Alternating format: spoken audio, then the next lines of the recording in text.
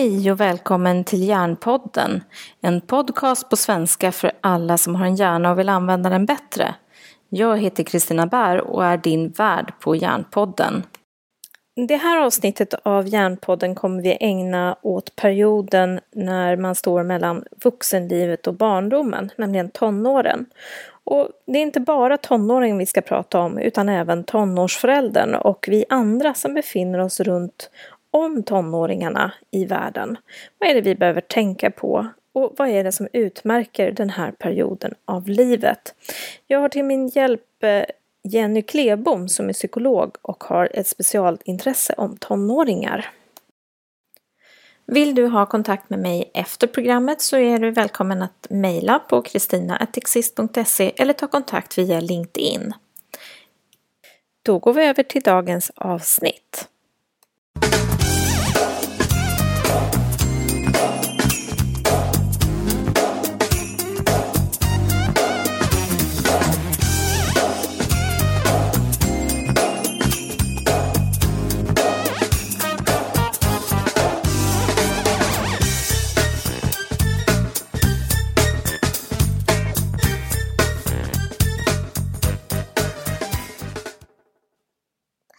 Hej och välkomna till Hjärnpodden. Idag har jag bjudit in Jenny Klebom till mig för att prata om de intressanta individerna som befinner sig i tonåren. Det är en favoritgrupp av människor som jag verkligen vurmar för. Välkommen Jenny. Tack så mycket. Berätta, vem är du? Ja, jag är ju psykolog som jobbar med inriktning på barn och ungdomar. Jag har alltid jobbat med barn och ungdomar under mina snart 20 år som psykolog. Och tycker att det är det absolut roligaste. Jag har försökt någon gång att jobba med vuxna men vuxna är jättetråkiga tycker jag i jämförelse. De är så stelnade i sina former. Ja, det kanske är det där med barn och tonåringar och deras formbarhet. Kanske ja, som men du. Precis. Hela grejen är ju att med unga människor så kan man åstadkomma så väldigt mycket förändring med små medel. Det är ju hela grejen just i tonåren att man upptäcker nytt varje dag som tonåring. Just det. Så hur kom det sig att du började intressera dig för tonåringar? Ja, det kanske är tonåringen i mig, jag vet inte. Men jag tror det. Jag tror att jag har en ganska nära relation till hur det var att vara barn och ung helt enkelt. Själv. Jag tycker det att jag har ganska lätt att leva mig in i hur tonåringar känner och jag är nära till de minnen. Ja. Och det har inte alla vuxna, märker jag när jag sitter och pratar med föräldrar till exempel. Nej, det har du rätt i. Att det är många vuxna som glömmer hur det var faktiskt. Så om du med din erfarenhet av unga och tonåringar, vad är det som utmärker tonåringarna i deras psykologiska utvecklingsfas, liksom, där de befinner sig? Det är ju flera saker, men jag skulle vilja börja med att säga vad det inte är. För jag är väldigt kritisk mot det här att dela in människor i olika åldrar och sen sätter man etiketter på de här åldrarna att man är på ett visst sätt.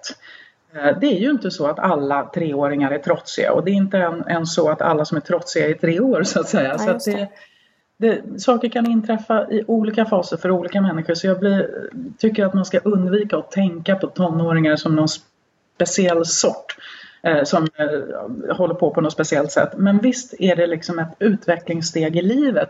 Precis som det är att bli förälder eller att få sitt första jobb eller någonting som kan gör att det finns vissa gemensamma saker som tonåringar upplever. Och en sån sak är ju att de här vägarna som man går på samma väg som sina föräldrar från början. När man föds så går man verkligen väldigt tätt bredvid varandra. Och sen skiljs de här vägarna åt långsamt men säkert under hela barndomen. För att i slutet av tonåren skiljas helt åt. Då ska man vara en helt självständig individ. Och det präglar ju väldigt mycket tonåren, den här separationen så att säga. En annan sak som präglar tonåren tycker jag som är viktig, det är att väldigt många saker händer för första gången då. Man är med om saker för första gången och man måste uppfinna hjulet på nytt varje dag på något sätt som tonåring. Just det. Man har ingen erfarenhet att luta sig tillbaka på direkt som man har som vuxen och så. Nej, man har ju inte det. Och dessutom så gör ju den här första gångsupplevelsen gör att allting blir så starkt. Det vet man ju själv om man äter någonting som man tycker är väldigt gott för första gången. Då tycker man att wow, det här ska jag alltid äta hädanefter. Men den upplevelsen kommer ju inte lika ofta när man är 50 år. För att då har man ätit det mesta. Man har varit kär, man har flyttat några gånger. Man har liksom varit med om det mesta som ingår i livet. Och så tänker jag också utifrån vad tonåringens hjärnas mognad befinner sig. Så är ju också den emotionella delen väldigt stark. Ja, precis. Hjärnan är ju, och det är ju många som säger det, att tonåringar pendlar mellan att vara småbarn, 5-åringar och att plötsligt vara vuxna och kunna bestämma allt och klara av allt. Och det har ju att göra med den ojämna utvecklingen. De exekutiva funktionerna är inte alls i fas med till exempel moralutveckling kan ha kommit ganska långt hos en tonåring.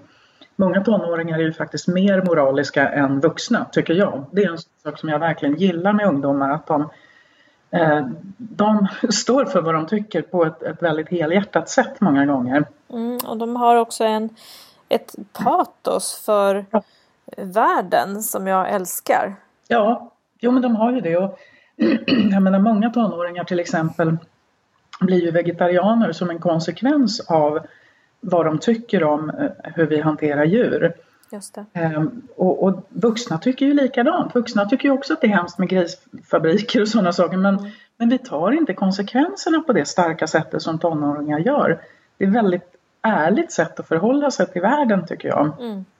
Egentligen skulle man önska kanske att fler vuxna också tog de här emotionellt grundade besluten som också leder till att man tar rätt beslut. Ja, men visst. Men det som är som tonåringen då kanske saknar, det är ju de här exekutiva funktionerna som gör att man överblickar inte konsekvenser på samma bra sätt. Man har ett kortsiktigare tänkande och har lite svårare att ta in helheten kanske ibland. Och kanske tänker jag också lite mer impulsstyrd och lite sämre hämning av de här impulserna. Absolut. Och det är ju det som gör det också svårt för föräldrar för föräldrarnas jobb i den här åldern. Det är ju att hitta en balans mellan att ge eget ansvar och att sätta gränser. Det är i alla fall det föräldrar brukar komma med till mig som frågor. Just det. Så vad behöver tonåringar då för att må bra i den här perioden? Ja, alltså jag tror ju att de behöver vuxna som är beredda att diskutera lite fram och tillbaka. För just det här i gränssättningsfrågan, att fastna i någonting i sina egna gränser som vuxen, det blir sällan bra. Då blir man en auktoritär person som bara hamnar i konflikt med tonåringen hela tiden. Och det är inte heller bra att överlåta för mycket åt tonåringen själv. Och lösningen på problemet då, det är ju att man sätter sig in i tonåringens liv och värld. Att man träffar kompisar, att man är intresserad av vad det är för spel de spelar och fester de går på och vad de lär sig i skolan och så vidare. För genom att ha den här insynen och dialogen så får ju tonåringen respekt för dig som vuxen och du får möjlighet att fatta mera välgrundade beslut. I allra bästa fall i samråd med tonåringen. Jag sitter här medan du pratar och tänker tillbaka på en sån här konversation jag hade med en av mina tonåringar. Som hade suttit och pratat med sina kompisar. Och kompisarnas föräldrar hade satt någon form av ultimatum sådär angående tonårsgraviditet. Att om du blir gravid så kommer vi inte betala ditt körkort. Och så kom min tonåring hem och frågade, vad skulle du tänka om en sån sak? Och jag sa, men för mig så är det lite svårt att se konsekvensen. Alltså det hör inte riktigt ihop med körkort och graviditet för mig. Nej. Ja, men hur ser du det på det om jag skulle, du vet? Och då så sa jag att men alltså det kanske inte är en optimal livssituation och vara tonåring och bli gravid. Nej. Men i det läget skulle jag önska att du alltid kom. Just om det skulle hända. Ja. Och då så säger hon lite så här, ja, det var det jag trodde att du skulle säga. Vad bra. Ja, och någonstans det här att just den här typen av konversation är det som de efterfrågar. Ja. Alltså, var går gränserna för dig? Var ligger dina värderingar? Jag tänker, här är ju föräldrar så otroligt viktiga att de också i en lugn samtalston förmedlar sina värderingar. Ja, precis. Och att de värderingarna, de är liksom töjbara och flexibla och beror på många olika saker. Ja. Och olika omständigheter. För det där tänker jag också på. Det du beskriver med den här berättelsen, det är ju att det finns inga tvärsäkra svar. Nej. För det första så finns det sällan några sådana. Mm. Och för det andra så blir alla människor ganska frustrerade på någon som sitter inne med tvärsäkra svar hela tiden. Inklusive, alltså även tonåringar blir väldigt frustrerade. Och då känner man inte så mycket respekt för en vuxen som alltid liksom pekar med hela handen. Du säger, det finns ju verkligen inte alls mellan körkort och ett människoliv. Nej, det gör ju inte det. Och det jag tänker också någonstans att även vi vuxna reagerar ju ordentligt på människor som vill köra över oss. Vi tappar ju tillit även vi vuxna. Men tonåringarna gör det liksom gånger 100. De gör liksom mer av den. Så är det. Och jag tycker att de har rätt att göra det. Därför att det är fel sätt att bemöta människor över hela linjen. Det är fel sätt att bemöta alla utom i en akut krissituation där man kan behöva säga att nej, du får inte gå ut i gatan eller någonting. Och det är också så här att den invändning som föräldrar och vuxna ofta har mot tonåringar, det är ju att de är så här tvärsäkra. Och det är ju inte precis som att de blir bättre på den saken om vi vuxna är likadana. Ja, just det. Det är en väldigt viktig sak att förmedla till tonåringar, det här att det finns gråzoner, det finns nyanser, allting är inte svartvitt och så. För det är ju en risk för tonåringar och lika väl för vuxna. Det ser man ju runt om i världen nu, att vi går ganska mycket mot ett svartvitt samhälle på något sätt, ett svartvitt tänkande i samhället. Och det är farligt för hela världen. Jag håller med dig, och jag tycker det är så fascinerande när vi har möjlighet att se flera olika perspektiv på samma sak. Jag menar, en elefant är ju helt annorlunda på snabelsidan än på svanssidan. Ja. Men det är fortfarande en elefant. Ja, men visst. Och här någonstans behöver vi ju hjälpa tonåringarna att se större perspektiv, helhetsperspektiv, tillsammans med deras enormt sköna patos för världen. Ja, men visst. Och det här är ju en förmåga, den här förmågan att börja se saker ur flera perspektiv än sitt eget. Den förmågan kommer ju väldigt tidigt hos ganska små barn. Men det är inte någonting som utvecklas alldeles på egen hand, utan den förmågan utvecklas ju just i samspel med andra människor. När man bollar sina tankar med andra människor, när man bollar sina känslor och upplevelser och så vidare. Så det här är ju ett utvecklingsprojekt verkligen som, om jag ska välja ut, så tycker jag att det är det absolut viktigaste man kan ge sina barn. Förmågan att se saker ur andra människors perspektiv. Att se det ur flera andra människors perspektiv och ha den här liksom nyanserade världsbilden. Det är det som gör oss till kloka och visa i slutändan. Just det. Så egentligen kan man säga att det är föräldrarnas viktigaste roll under den här perioden. Att visa på någon form av ram, men också flera perspektiv.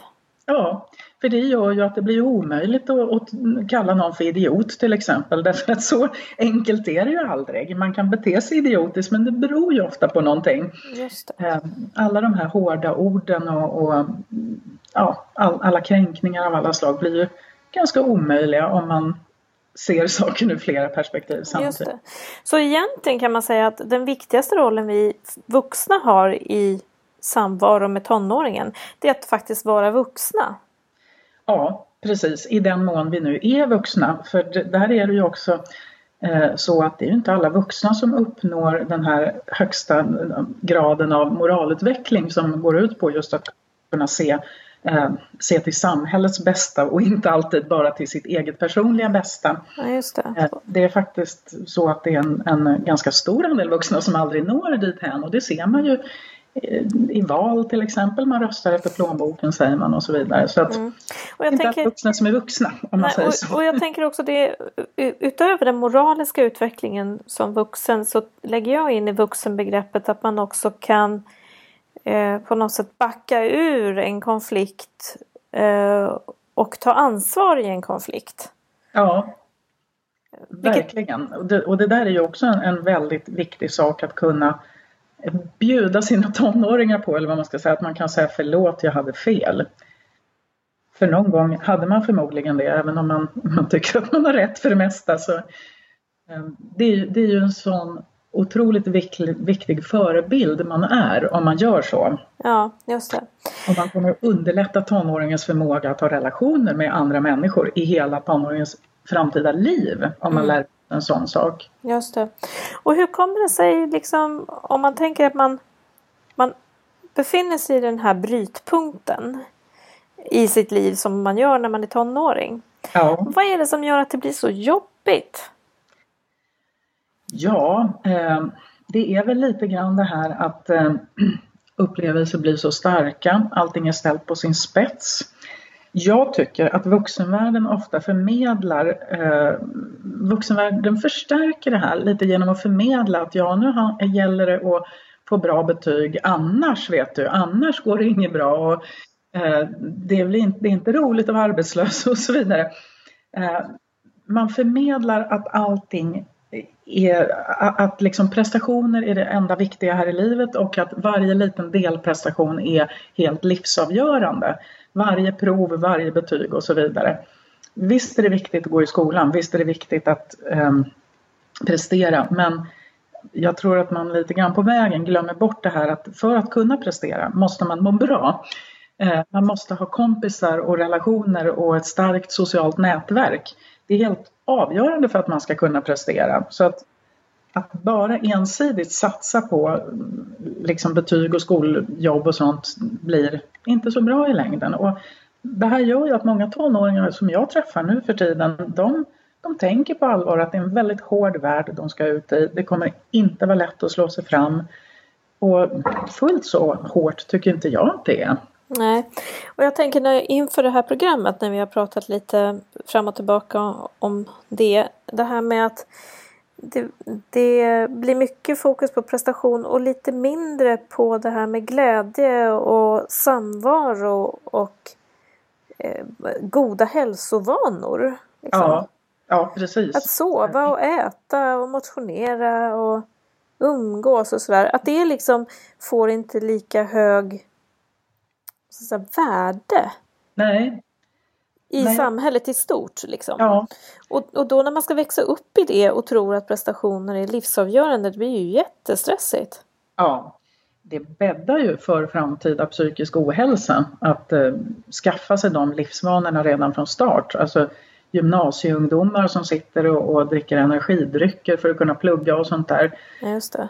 Det är inte rätt val. Då är det bättre att gå och sova och få ett lite sämre betyg och sen skriva högskoleprovet eller någonting, tycker jag då. Ja, det är en fråga det här. Ja, och sen tänker jag att det är ju faktiskt saker som, alltså även om man tänker att skolan är viktig, vilket jag tycker, men det är ju inte det enda sättet att ta sig fram.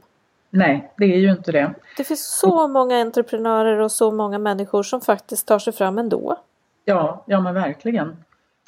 Jag brukar ju berätta för tonåringar som är superstressade i skolan att jag själv har inte gått gymnasiet.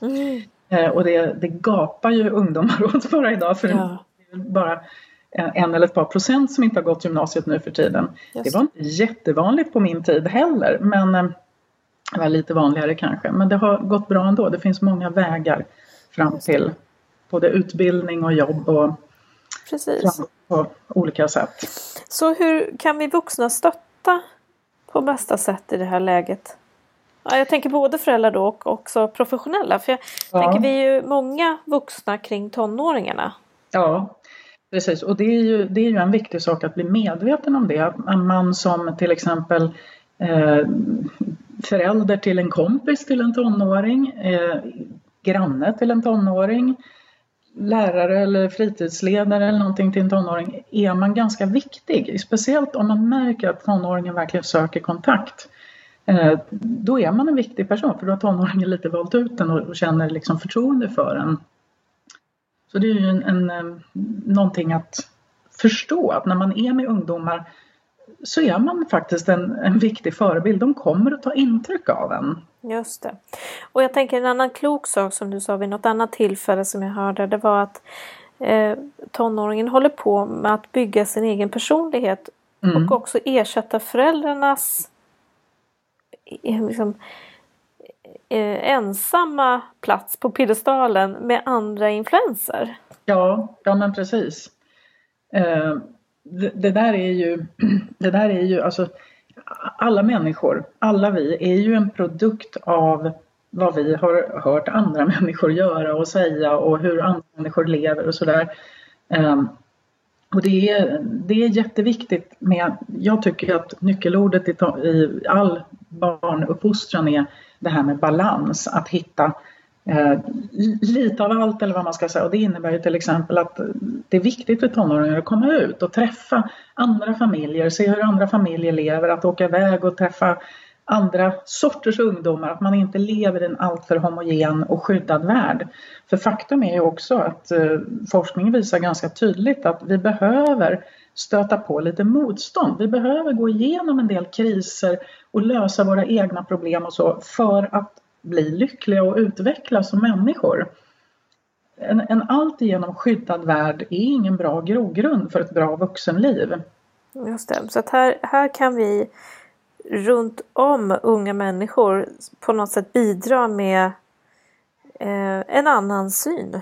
Eller på något sätt våra egna värderingar och bli tydliga som individer för att skapa en bättre värld helt enkelt. Ja, men precis. Sen en annan sak som jag tänker på, det är ju det här att alla människor är ju olika och det gäller också tonåringar.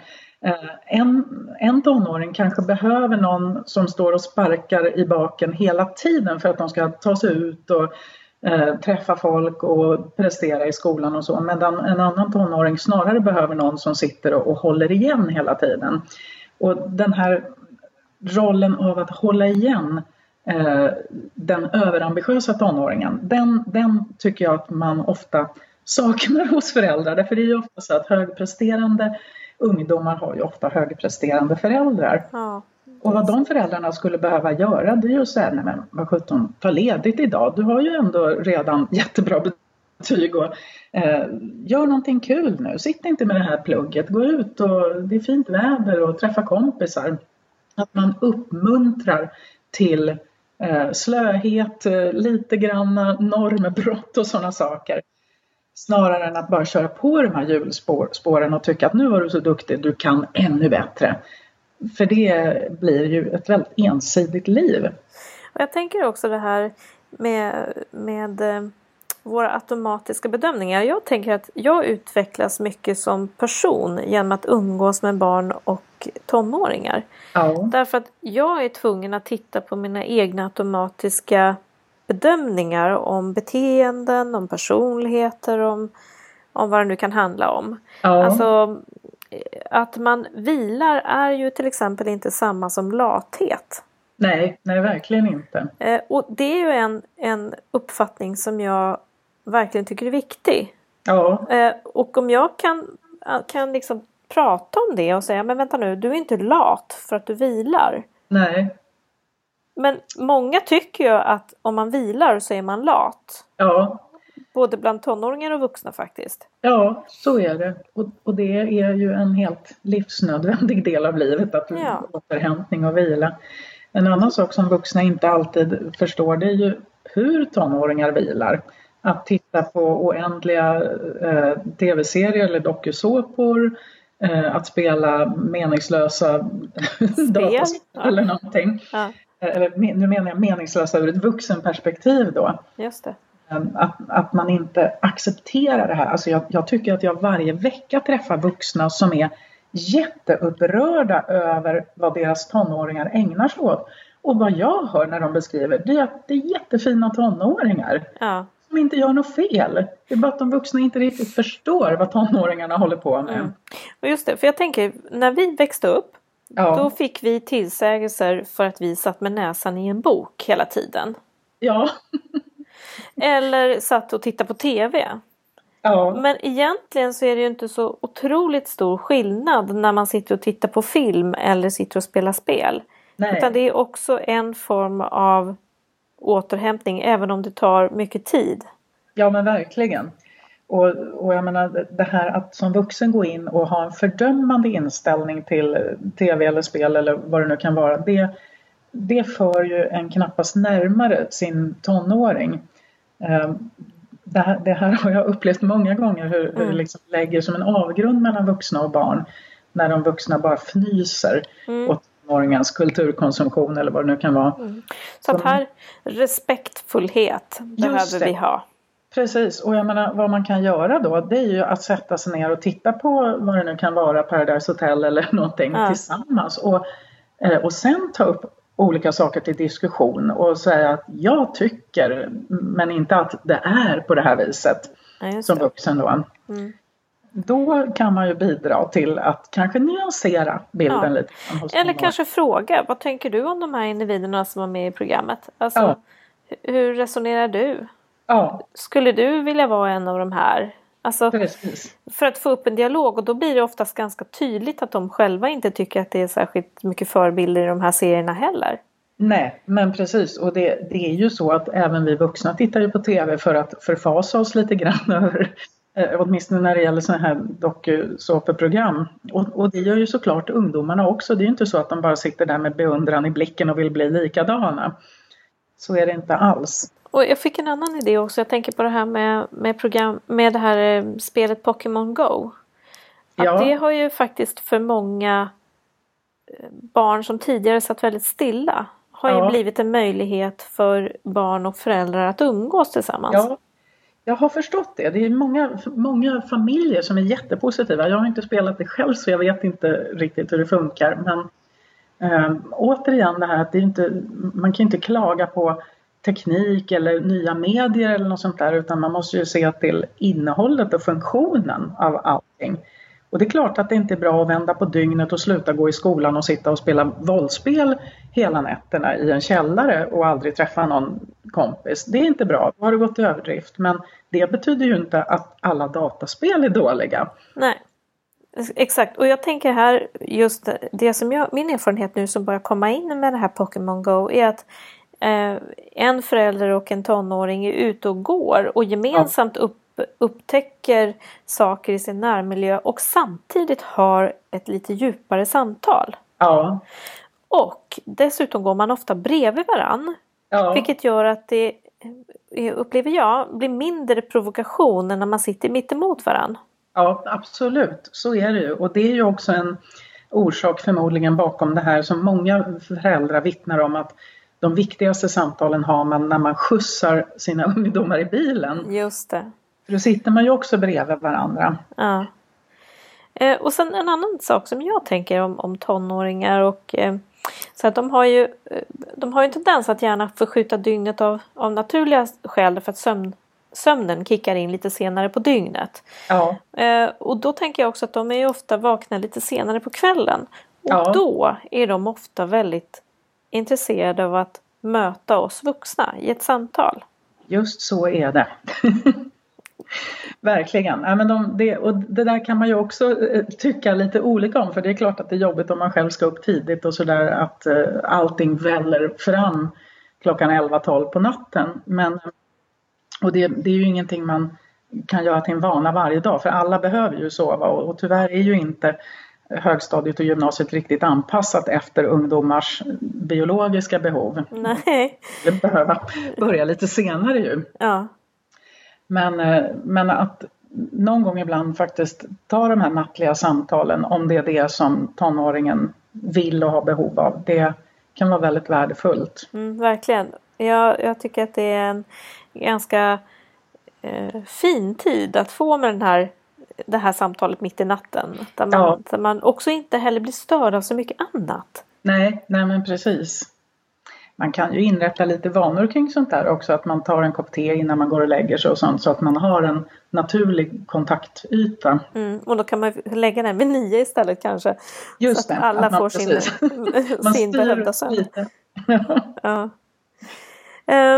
Någonting annat som du tänker är viktigt att skicka med när vi pratar om den här perioden i livet?